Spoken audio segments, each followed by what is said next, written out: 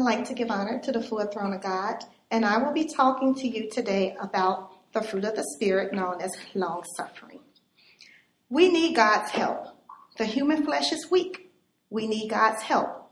The works of the human flesh can be weak. We need God's help. There's hatred, jealousies, envy, contentions, anger, and wrath, selfish and murderous. We need God's help. We have God's help. The works of the flesh can be weak, but with these direct contrasts, we have God's help. There is love, joy, peace, suffering, long-suffering, gentleness, goodness, faith, meekness, and temperance.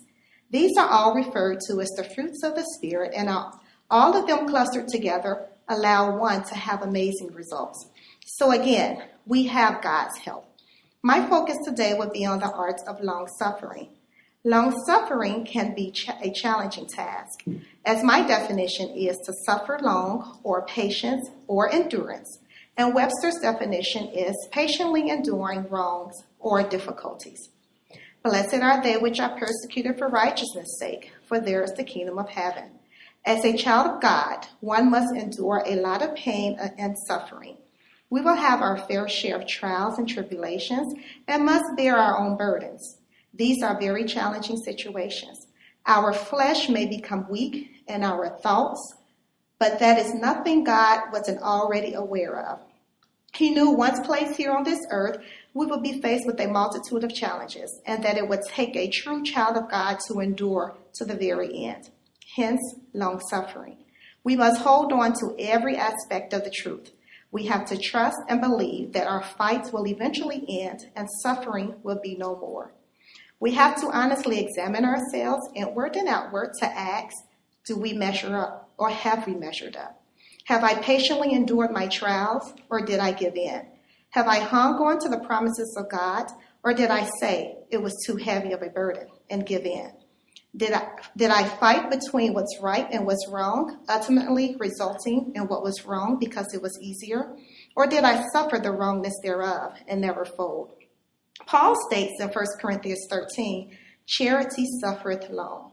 There are a multitude of examples in the Bible of long suffering. The children of Israel, under the captivity of the Egyptians, had to suffer long. Job, who was afflicted by Satan, had to suffer long. He lost all of his possessions, lost his children, lost his servants, and lost his health.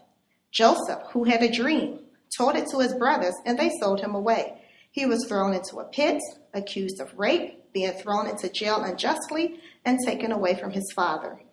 We should look unto Jesus, the author and finisher of our faith, who, for the joy that was set before him, endured the cross, despising the shame, and is set down at the right hand of the throne. Hebrews 12:2. You might in fact feel like you're at your rope's end. We look at Job, we look at Joseph, we look at the children of Israel, even Abraham and Sarah, who couldn't bear a child until they were 90 and 100 years old, as good examples of long suffering. They probably wanted to give up too, but they didn't. God rewarded them for their endurance and faithfulness, proving that when we endure in Christ, we too will be rewarded. Whatever our task is that God has set out for us to do, we must do it with courage and strength, even if we have not seen the immediate results. Jesus was even still teaching his disciples to pray and to have perseverance until the moment of his crucifixion. So as for long suffering and patience, Jesus is an example to us all.